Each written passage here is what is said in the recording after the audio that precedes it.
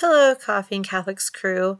First off, you may have noticed that I just jumped right in today before the music. We'll get to that in just a moment, but I wanted to first apologize for this episode being a week late. If you follow us on Facebook in our Facebook group or on Instagram, you'll know that there's a whole story behind it.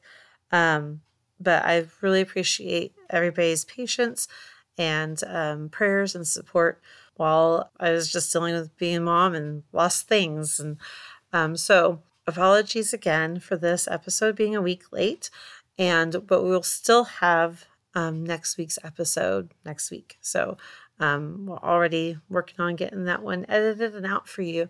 Please enjoy this third and final episode about virtues.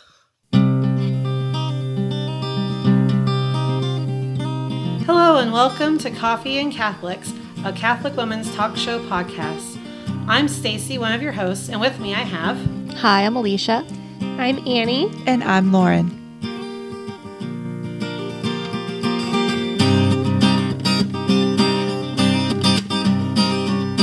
Hello, welcome to Coffee and Catholics. This week we are going to continue our virtue series, and we are going to be talking about chastity and diligence, again with humility woven in. If you are just now listening to this episode 60 and 59, we also talked about virtues. And so if you want to go back and see what we talked about there, feel free to do so.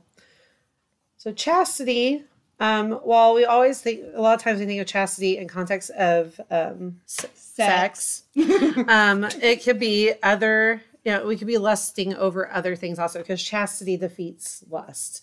And you have to be diligent in your chastity. And so they go together. Yes, they do. Yes. They go together well. So chastity within marriage, or between people that are married, you think that, well, that's the end of that, right? Chastity is for people that are trying to live by the rules that the church has set out before they get married, or while they're singles or dating, or while they're growing up and teenagers. We hear a lot about chastity, the virtue of chastity in these groups, these subsets of the church. But it actually has a huge role in marriage. And I'd love to kick off the conversation talking about how chastity, how the Lord is moving me towards chastity in my own life and in our own marriage, and the struggles that we've had with that in those veins. And I think it really has to do a lot with, for me, the governing of my eyes and my appetites. And sometimes that has a lot to do with sex, and sometimes not. Sometimes it has to do with following the rules that the church has laid out for us within marriage life. It's very tempting, if you are familiar with what the church has said about the marriage bed and about what goes on between husbands and wives in that sacramental moment of union. The church does have actual guidelines that we have to follow as Catholics in order to be faithful to her and to the Lord in turn. But it can be really easy at certain stages of life or to certain seasons of life or just situations that arise in this context to bend or break those rules a little bit. And it's a big temptation, and it has been, I think, for us, for a lot of couples. And so it's for us, it has to do with, are we, when we're approaching each other in the intimacy of our marriage bed, are we doing this with the other's good in mind? Are we doing this with our eyes toward God and seeing this as a way to connect with each other, facing with our eyes, on heaven? Even in the marriage bed, God can be brought into that. Or are we doing it just to satisfy our own desires or predilections or wants? And I think anyone that's married, when we look at it within this context, can say, oh yeah, there's a lot of room here for virtue to come in and to be used as we talk about this. So that's how it's kind of showed up in our lives. It's being faithful to those rules that the church has given us, which protect us and protect each other, but also just guarding your eyes from things that we watch, like on TV. There's been a lot of conversations or shows that we've had to turn off because it just wasn't something I wanted to see or wanted him to see or he wanted to see or wanted me to see. And so I think it has a lot to do with just governing the appetites, particularly those that are sexual within marriage. And that's just us. And I'm inviting, obviously, anyone else to correct me if I'm wrong. I know I have times where I've read, like, I've been like reading a book and it gets into some different things and I'm like finding like, oh, this is maybe not directing my mind towards, the, what it should be. And having to, having the we've talked about how the humility kind of really intertwines with all these virtues, but having the humility to see that, oh, this isn't leading me down that path. Even though I'm really interested in this book, I need to go ahead and put it down. That's really hard. And it's so frustrating because I feel like if you're a reader too, I don't know, I feel like every book that is written these days, even the good, beautiful ones, there's always that one little moment. And while I'm not saying you have to totally discard it, right.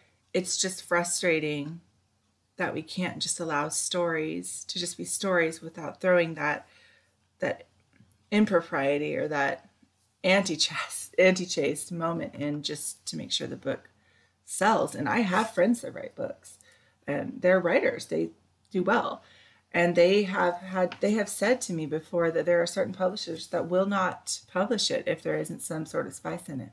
Wow.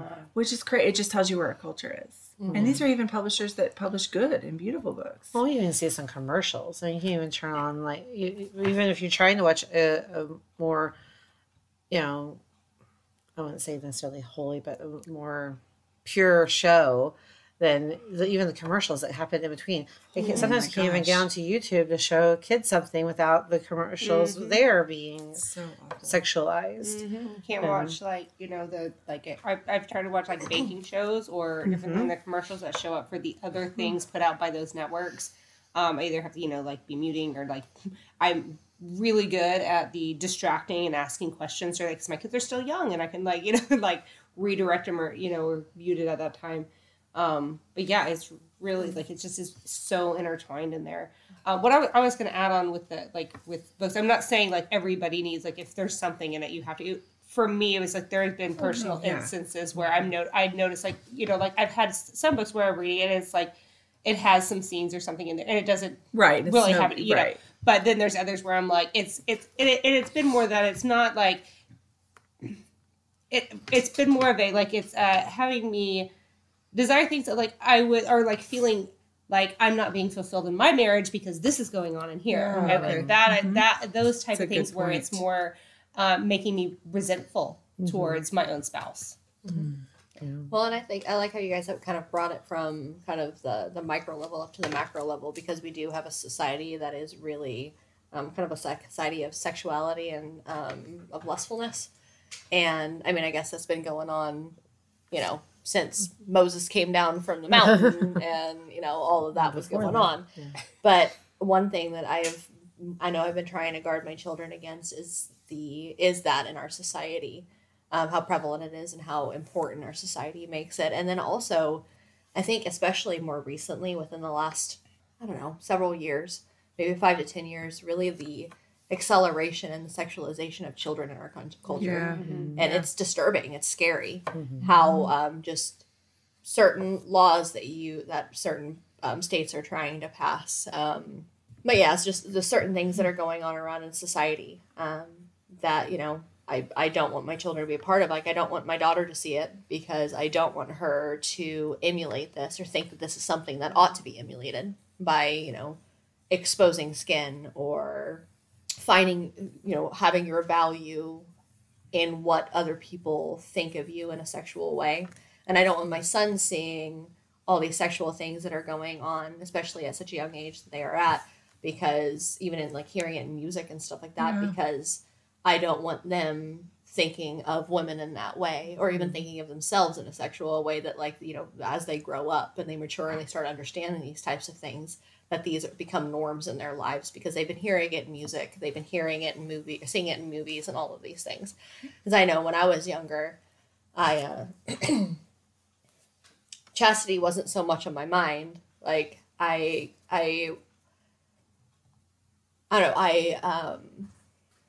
saw my value in what other people thought of me. And specifically when it came to men, I wanted to feel like I was attractive to them.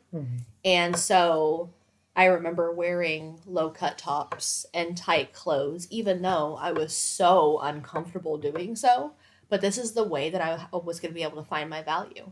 This is the way that I just somehow, my parents didn't teach me this, but through, I think, the music that I was listening to, the friends that I had that had these values, the movies that I was watching, the TV shows, I remember very specific TV shows learning, oh, well, if I look like that, or if I have that, I'm going to be gross and I'm not going to be wanted by men or by these other people who were making fun of this particular person on screen. And so, yeah, I think that, people think that, chastity, is such a buzzkill. Like, that's no fun, but that's not what it's about. It's not about a lack of fun. We Catholics tend, not always, and it's totally fine to not have many children or any children at all, especially if you're not able to have them. But a lot of Catholics are kind of known, the stereotype is for having a lot of children. We're okay with sex. We have fun. We have fun too. We have fun, and we do a lot of practice having fun. Exactly. So that stereotype is mood. It's void. But there are, like you were talking about, quote unquote rules or guidelines, I should say, that that the church does teach us, and it's not just to interfere with what we've got going on in the bedroom. But it's because out of love for us, because these are things, biblical things that Jesus has taught us that have been handed down by the church. Protect us from objectifying each other. Exactly. And if you look at some of the minor details, I remember thinking when I'm reading through them, like, come on. Like, at one point, I did not appreciate what I felt like that was an intrusion into, little things, like into our... I felt like it was nitpicky, but when I disregarded those things, when we did choose to disregard those things, or when we made light of them without really looking at them, we missed the fact that after having looked at them, what we saw was that these are guidelines that keep us from making objects of each other and using each other for pleasure or for at will, and so. Yeah, so it's really like, if you're going to call them rules, they're rules for how to love one another fully and authentically. Well, I know we were talking a lot about like how society, and I think modesty does play a part in chastity, but when we really get down to it, it's our reactions to others and how, like you were just saying, it's how we react to seeing somebody who maybe isn't dressed what we would consider modest, or, it comes back to, are we looking at that person as an object to fulfill our desires, or are we looking at them as the person God made them to be, regardless of how they're dressed? Because, we get into, sometimes it's our society, but also sometimes it's just how another culture is. And so when we look at other cultures and things, are we looking at this native dress or the how these people dress and lusting after them? Or are we looking at them and appreciating them for the culture that they are in and why they have these customs? So I think really at the root, we also have to think about our reaction to things when we think about chastity and lust. And chastity also gets kind of a bad rap, especially within marriage, because it's like, and most people who do AFP, like, they abstain for whatever. But we even have, married saints who have had Josephied marriages. Like, there's even a term for it, where, even Zelie and Louis Martin at the beginning of their marriage for the first, I don't remember how, it was several years, they lived in a Josephied marriage. They married each other and then had a chaste marriage for several years.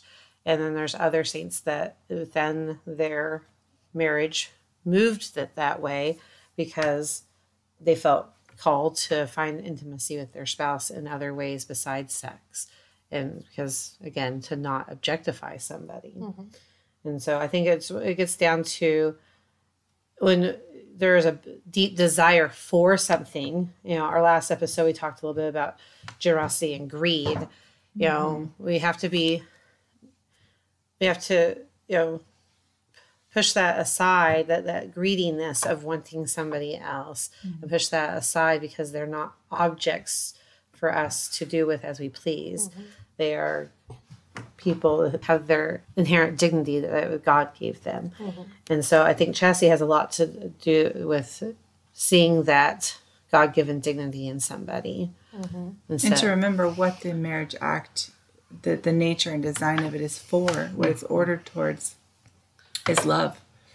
The deepening of love between spouses, the deepening of our love for God, God's ability to create and make more of our love. These are all ways that we participate with God. And so it's chastity and charity are just the same coin. It's about loving others in a way that allows them to experience God fully and allows create life to come from that. If that's part of it, that's not the only reason. And for those listeners that aren't in a married, aren't in the sacrament of marriage, one of the things I wish I had, it was given to us as a wedding gift. I kind of wish this would have been nice 5 years ago. Was theology of the body. It was West. What's his first Christopher name? West. So Christopher West's theology of the body. He explains Pope John Paul II's theology of the body on this. It was a audiobook. It was a CD. We just listened to it in the car. It would have been really nice to have had that before our marriage, and even probably before we were dating. So if any of you out there are single and kind of struggle with this, I really recommend that resource, because to know how beautiful the sacrament of marriage is and the marriage act is. Lauren uses a beautiful imagery with her children. The kiss that married people do, or what do you call it? Oh, okay. Yeah. Our kids, being who our kids are, always want to know all the things. And so they early on, they were like, well, but how do you make a baby? They wanted to know, it's something mommy and daddy do. Well, what does that mean? How do you do it? Show me how you do it. And I'm like, no. So, that's not good, but not appropriate. So we figured out a way to say it was that we just said there's a prayer that you say that can bring children. It doesn't always bring children, but it's a prayer that you say together to unify you as a couple and draw you as close as you can possibly be. And God comes in between and prays with you and is with that prayer. Even as an adult, I find that so beautiful. But then we just told them, we said, and so only mommies and daddies are supposed to say this prayer, and it's a special prayer. And sometimes babies come when you say that prayer, but we say that prayer regularly because we want God to make more of the love that we have. We want to allow him to do it if he wants to.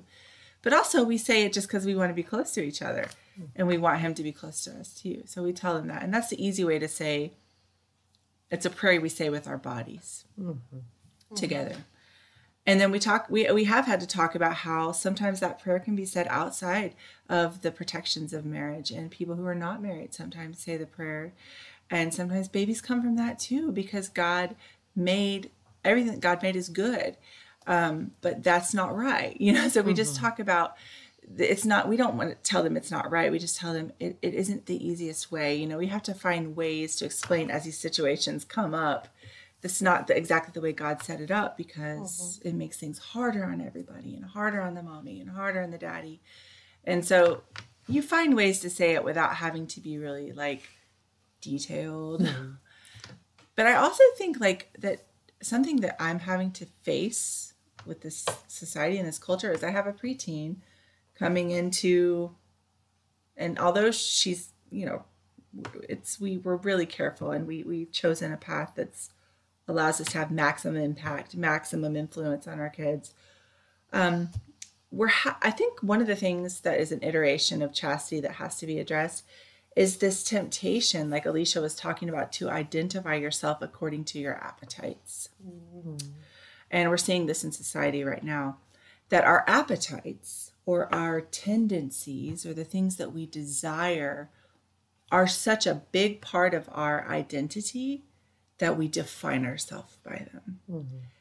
This is disorder. This is unchaste. This is a self-absorbed sort of view of the self and the body and what the body is for. And so I think that one of the things that we'll have to fight against as Catholics, and we all have to work together to come up with language and search the scriptures and tradition to help us craft a narrative that we can share with each other about why defining yourself by what you desire or what kind of person or sex or you desire is so incomplete and disordered related to the human person. That isn't what a human person is. It's more than your appetites. We are not defined by our appetites. Do we have them? Yes. Do we need to order them and examine them and be aware of them? Yes. Is our identity completely wrapped up in the way we look and what or who we desire and in how we want others to talk to us or say what we want them to say about us? If you look at it this way, that seems really incomplete. And I think that that's one of the ways that chastity is perverted in our current society, that it shortchanges this incredible human person and reduces them down to the things that they think or want or crave. And I find that so disturbing. Which goes back to humility and making ourselves less than. Like, Right. It's not all about me. It's not about Right. everything I want, and you can't keep going me. Right, because it's Yeah. an incomplete picture. Yeah. You know, it's opening yourself up to going, okay, God, who did you make me to be? And who It's are about you? you, and Right. I'm going to allow you to work in me to make me that person. And There's an and it really entire is a component. freeing thing. It's Yeah. absolutely freeing. You know, like people think of, you know, like these as rules that the church lays down, but there really are ways to free us, because when you are all about yourself, you're thinking, I get to do what I want when I want. You're a slave to your appetites. You really are. You're a slave to your desires. But when you stop looking at yourself, you look to God and say, you know, God, make me who you wanted me to be, who you made me to be. Then you're opening yourself up to that which you were made for.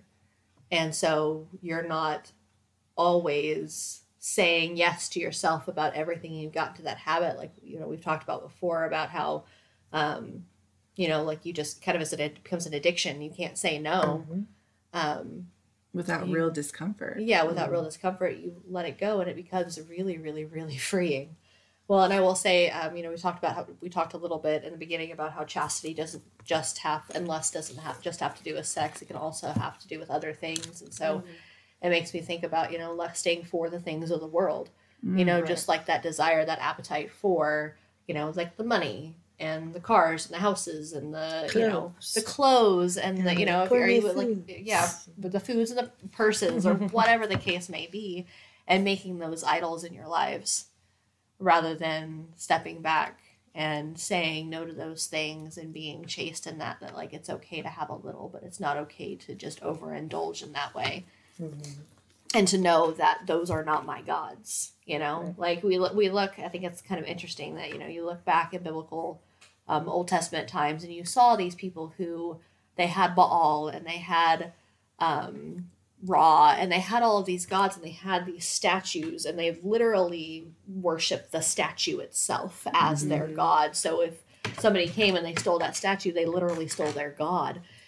So we can oftentimes think about idolatry in terms of, you know, like thinking about it in terms of God. Like, you know, what other god am I trying to worship here?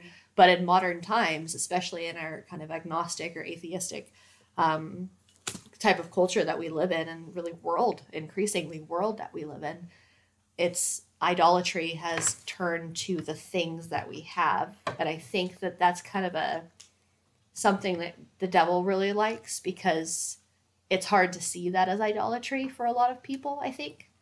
At least I know that it has been for me before learning about idolatry and learning what that actually meant.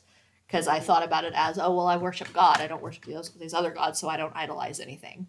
Oh, yeah, I did. Yeah, I do. Still sometimes. Yeah, we're going to do a whole series on idols in our lives. Yeah. Pretty soon, I think. Yeah, so it's, you know, it can definitely have to do, there's a need to be chaste in more than just the marriage bed. There's a need to be chaste in pretty much every area of your life in order to experience that freedom that God really calls us to. And you're talking about, I'm trying to find it, Fulton Sheen has a quote about, we can tell what we worship by where we put our time. And it's not an exact quote because I can't find it right this second, but it's one that I think of often, like, where am I spending most of my time? And that's where our, you make time for the things that are important to you. I think that was part of the quote too. And so, what is more important, our relationship with God and those that he's put in our lives, or what we want?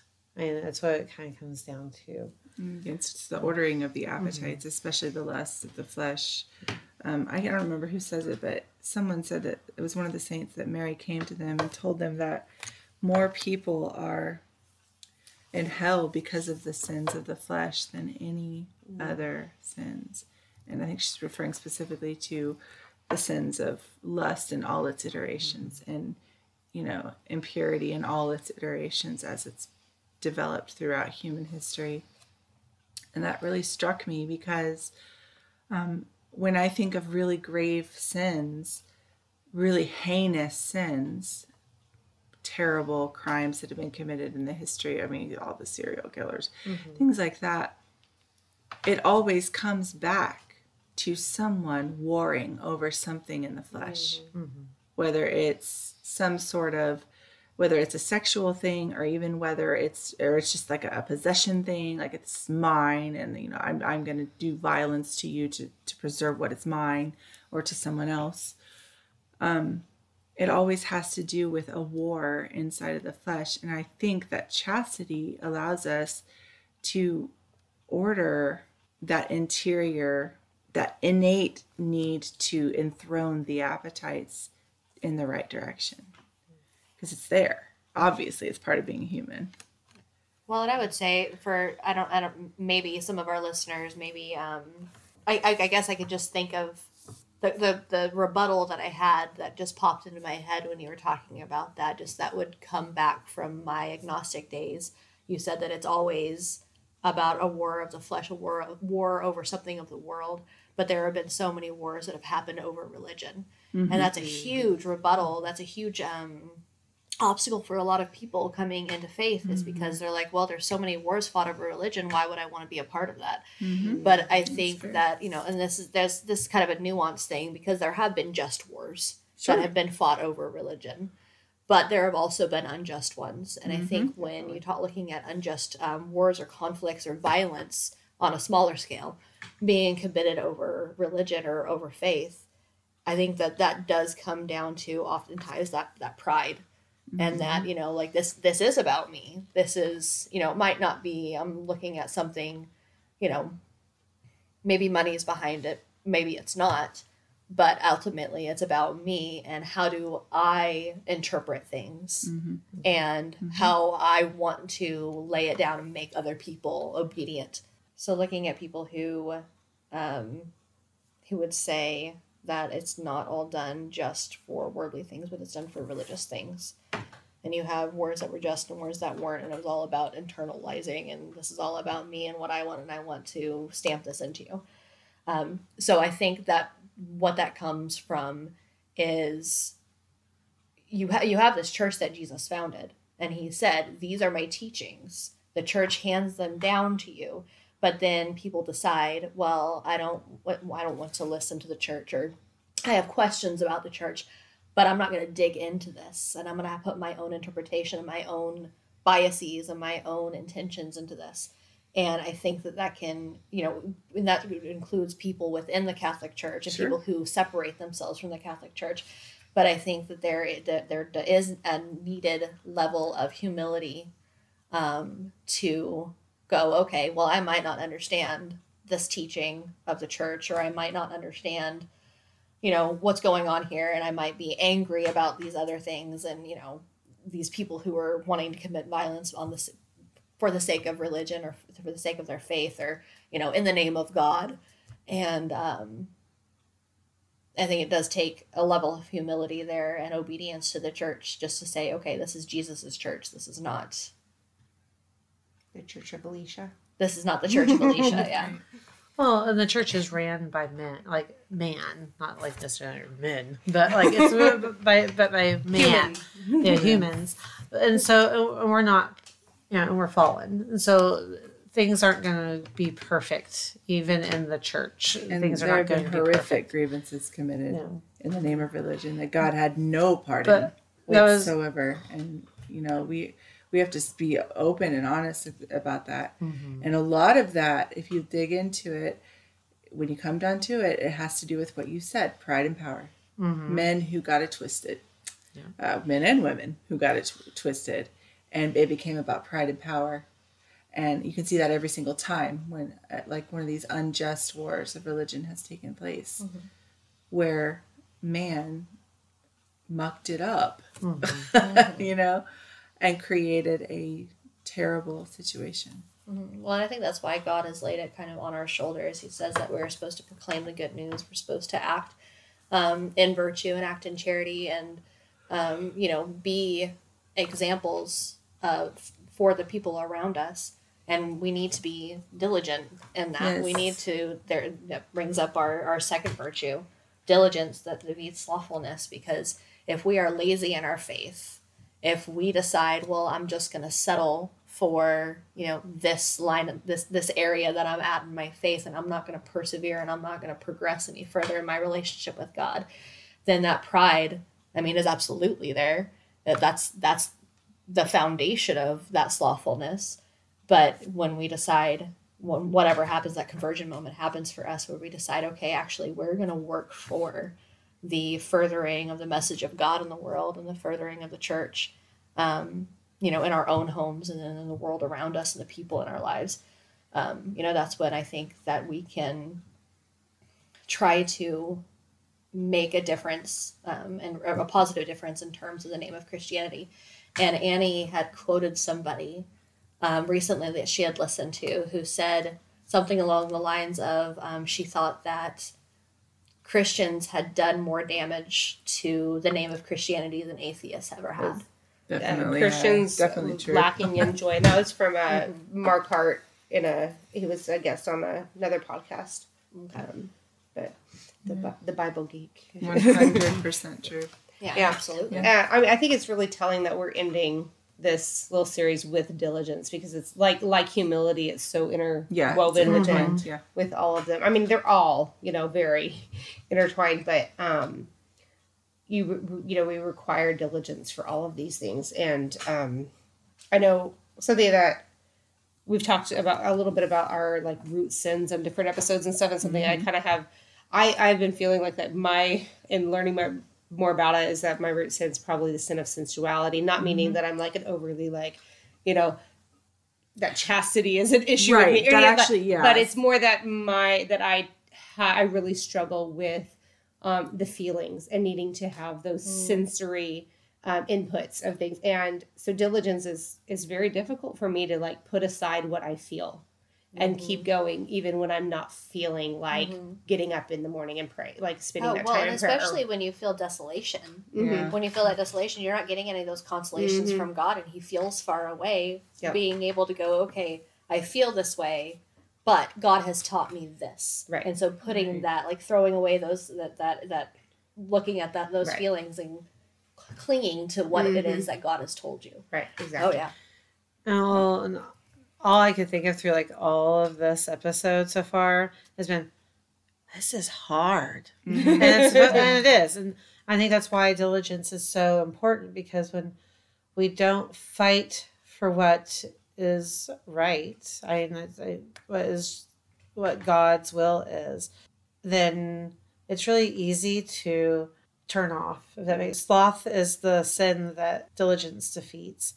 And it's really easy to get lost in the chaos. It's, we've been talking about busy schedules and overeating and children biting for attention. And, we've talked about these different ways to kind of combat those things. But when they're all happening at the same time, it's really easy to drown in them. But that's the whole point of diligence, is that we have to keep facing towards God And it's not to say that just looking at God and praying is going to fix everything, because that's, I think it's important to say too, that you can keep fighting and things can still feel overwhelming. And, but it's important to be diligent and not, because really, when I think of diligence versus sloth, the word that comes to mind too is hope. Like you can't lose hope. And like Alicia said, and maybe it was the last episode, about humility isn't about not being who you are. But it's humility is not thinking less of yourself. It's about thinking of yourself less. But it's also making yourself more, like the freedom that you've been talking about, because you're free to be who God made you to be. Well, see, God likes to work in paradoxes, I think. Like, you die in order so that you can live. Yeah, exactly. You know, like, I mean, he likes to work in those paradoxes, so it doesn't really make any sense in terms of, like, humanly terms, but when you're looking at the supernatural, God can make beautiful things come out of these very difficult situations. And I think that what you're talking about, Stacey, brings to mind for me, like, perseverance and reaching for that relationship with God. Because, you know, I've talked about before, I've had those times where I am just angry and I'm upset and I am in my emotions and I'm thinking about myself and I say, God, I'm struggling with this. I want you to come in here and, you know, give me peace. And I start to feel that peace and I'm like, actually, you know what? I want to be angry. And it's like, and it begs the question, okay, so I'm working for this. Do I really want to work for this? Do I actually, like I've said before, I want God to be my means and my end. Do I actually? You know? And I would say, yes, I do. But am I living that out fully? Absolutely not. And so, and I think that's probably the case for absolutely everybody, unless you are a walking saint, you know, and that comes to you more easily because you persevered and you've gotten to a point where you've allowed God to take over the majority or all of your heart. But for me, where I'm at right now, I struggle with that. That, like, do I really want God to be a part of this? Sometimes I really don't, even though, like, I know that outside of these feelings, I do. When I'm in those feelings, sometimes I just want to be selfish and I want to be greedy and I want to be slothful in my perseverance and my relationship with God, because I want to think about myself. There's the pride. You got to come out of yourself. You got to try to allow God to humble you in those moments, so that you can be free from me, and be free from wanting yourself to suffer. I think it's so interesting that so often we want to suffer, not necessarily even because we feel guilty about something. That can definitely be a motivating factor. But when I am angry about something, or I'm angry at somebody or something or whatever's going on, and I just want to sit in my anger and I want to be mad and I want to replay this thing over and over and in my head, you know, like I do with my kids sometimes. I want to replay that thing and, you know, I just want to yell at them and all that stuff. Is it really worth it? You know, like I've talked about before, like, is the way that I want to respond right now worth my relationship being damaged with my children, and then also not furthering my relationship with God? I think there's another aspect of diligence that we haven't discussed yet, but it's kind of important. I think that diligence is an active virtue. It's sort of like piety in action. It's making straight paths for your feet. And that means it takes planning.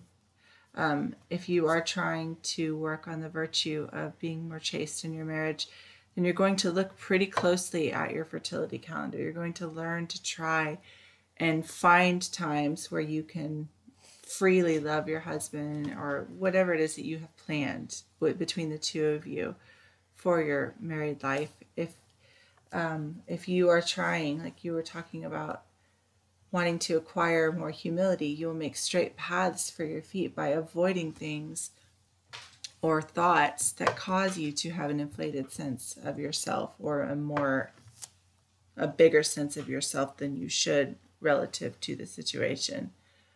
I think diligence is constantly going back to making those straight paths ahead of time, being faithful and persistent to do that in order so that virtue can flow in. So I think, like you said, diligence runs through all of this in the acquisition of virtues, but it actually does tend toward a more active connotation of like a farmer has to get up and milk the cows. He's diligent to do that. If he doesn't, what will happen? Chaos will ensue. You have an unhappy cow. You guys are farmers. You understand diligence. Farming is literally, that's what it's, that you get up, you keep doing it. You plant when you plant, you harvest when you harvest. And it doesn't matter how you feel. You're going to do it. Yeah. It doesn't matter if you have COVID-19, you're going to get out there and do it. Because that's what diligence is. It's understanding that it depends on this. And there's a time and season for things. Right. And so I think that's when we're talking even specifically about chastity, like we are today, being diligent to guard your eyes from the things like Annie was talking about that cause you to compare your marriage to someone else's. Or that's a huge part of chastity, I think, is guarding your thoughts, comparing your marriage to other people's marriage, or your sex life to someone else's sex life, or your sex life to some imaginary sex life that you have in your head, or you know, or what, even your past, right? Or past, yeah, newlywed sex life to right to 30 years, or maybe. And while you have children and postpartum, and because there's a time for things, there's an order to things, and I think that we have to keep that in mind. We have to keep plugging along and persevering and keep on trying and keep getting up, being diligent to make those straight paths so that we don't fall because we just didn't get out there and scoop where we should have scooped and when we do fall, because we will, be diligent about getting back up. Yes, Annie. Oh my gosh, that's so beautiful. Well, and I think too, with all of these virtues, recognizing that God is there with us, that even when he doesn't feel close, that he is there, that he's made that promise to us, that he's not going to leave us, that he's going to be with us, that he's going to be there when we call for him. And so just really learning and conditioning ourselves to call on him when we're learning these virtues. And I think it's important too that, like, to know that, you know, this is a lot. We've talked about a lot in these last 3 episodes, and these are things that you learn lifelong. And one of the things that I think are probably helpful for a lot of people that I've learned is that, you know, when you're trying to grow in virtue, you can focus on one thing at a time. You know, like you're inevitably going to encounter difficulties in all of them throughout your life, even if you're just focusing on one. But let's say, like, you really have a hard time with chastity, you know, really focusing in on that and allowing God to enter into that part of your life and really focus on that. And when you start gaining some ground in that and you start, you know, feeling more confident in that and going like, okay, like God has shown me here that he is here with me with this. You know, maybe something else is creeping up in your life. Or you notice that, you know, maybe you've been envious of people. You haven't been kind. So you need to work on that. But it doesn't have to be, I think, an overwhelming, like, oh my gosh, there's these virtues that I have to do because I have to become perfect and all of this. Right. Like, God is merciful. There's also a sense that we should join the Lord where he's already working here and allow him to tell us what needs to be worked on. Yeah. Because, you know, if we look at our lives, we'll start cataloging, being like, look at all of this stuff. Oh my gosh, look at all of this. That's a good point. When God is saying, no, we're not doing that right now. This is, remember, I've been bringing this up in your heart. We're going to work on this right now because this is the season for this. And I know you see all that other stuff. We'll get to that. Will you let me in here and move around? I think we have to be careful to let God lead this journey. What virtues do you want to work on today, Lord? You are the one who's the gardener in my heart. I will follow behind you and see where you stop and sit and dig. And that's where I'll work too. And recognizing, I think too, that like God is not asking of us to grow in these virtues and to defeat these sins because he sees how ugly and awful we are. You know, yeah, he sees the sin. He knows it's not good. He knows that it comes between us and him. And the reason why he wants to defeat those sins in our hearts is because he wants to be close to us. Yeah. Because he loves us. And every single thing that God does is out of love. Everything, and a desire to be close to us. Exactly. Out of love for us. Absolutely. And these virtues are gifts. And he wants to give them to us in abundance. And everything that God gives brings joy. one of the things that you said earlier, and I just hadn't had a chance to jump in because you guys have had such beautiful things that kept going. You talked about asking, you even it's all been good stuff. But you're talking about how you ask God to help you with these things. And I think sometimes because we hear these beautiful stories of the saints and how these mystical things happen with the saints, sometimes we think that that's the way God talks to everybody. And we have to remember that sometimes God is talking to us through a friend who mentioned something, and then that same thing shows up at Mass in the scripture reading, and then it comes up again in this opportunity to practice that virtue with a friend or a coworker or a child who has gotten on your last nerve, or whatever. It's just God speaking to us is not always going to be some sort of clouds coming down and beautiful, wonderful dreams. Sometimes it's just the everyday. He brings people into our lives. And we have to remember that we aren't meant to be these little islands. God created us in community to help each other journey to heaven. And he speaks to us through these people he puts in our lives and these situations he puts in our lives and their opportunities to live out these virtues. And as always, thank you for joining us. Thanks. Thank you. Join us again next week. Until then, may God bless you and may Mary accompany you. Coffee and Catholics is a proud partner of the Smart Catholics Podcast Network. Find new shows to love, meet like-minded Catholics, and join the community at smartcatholics.com.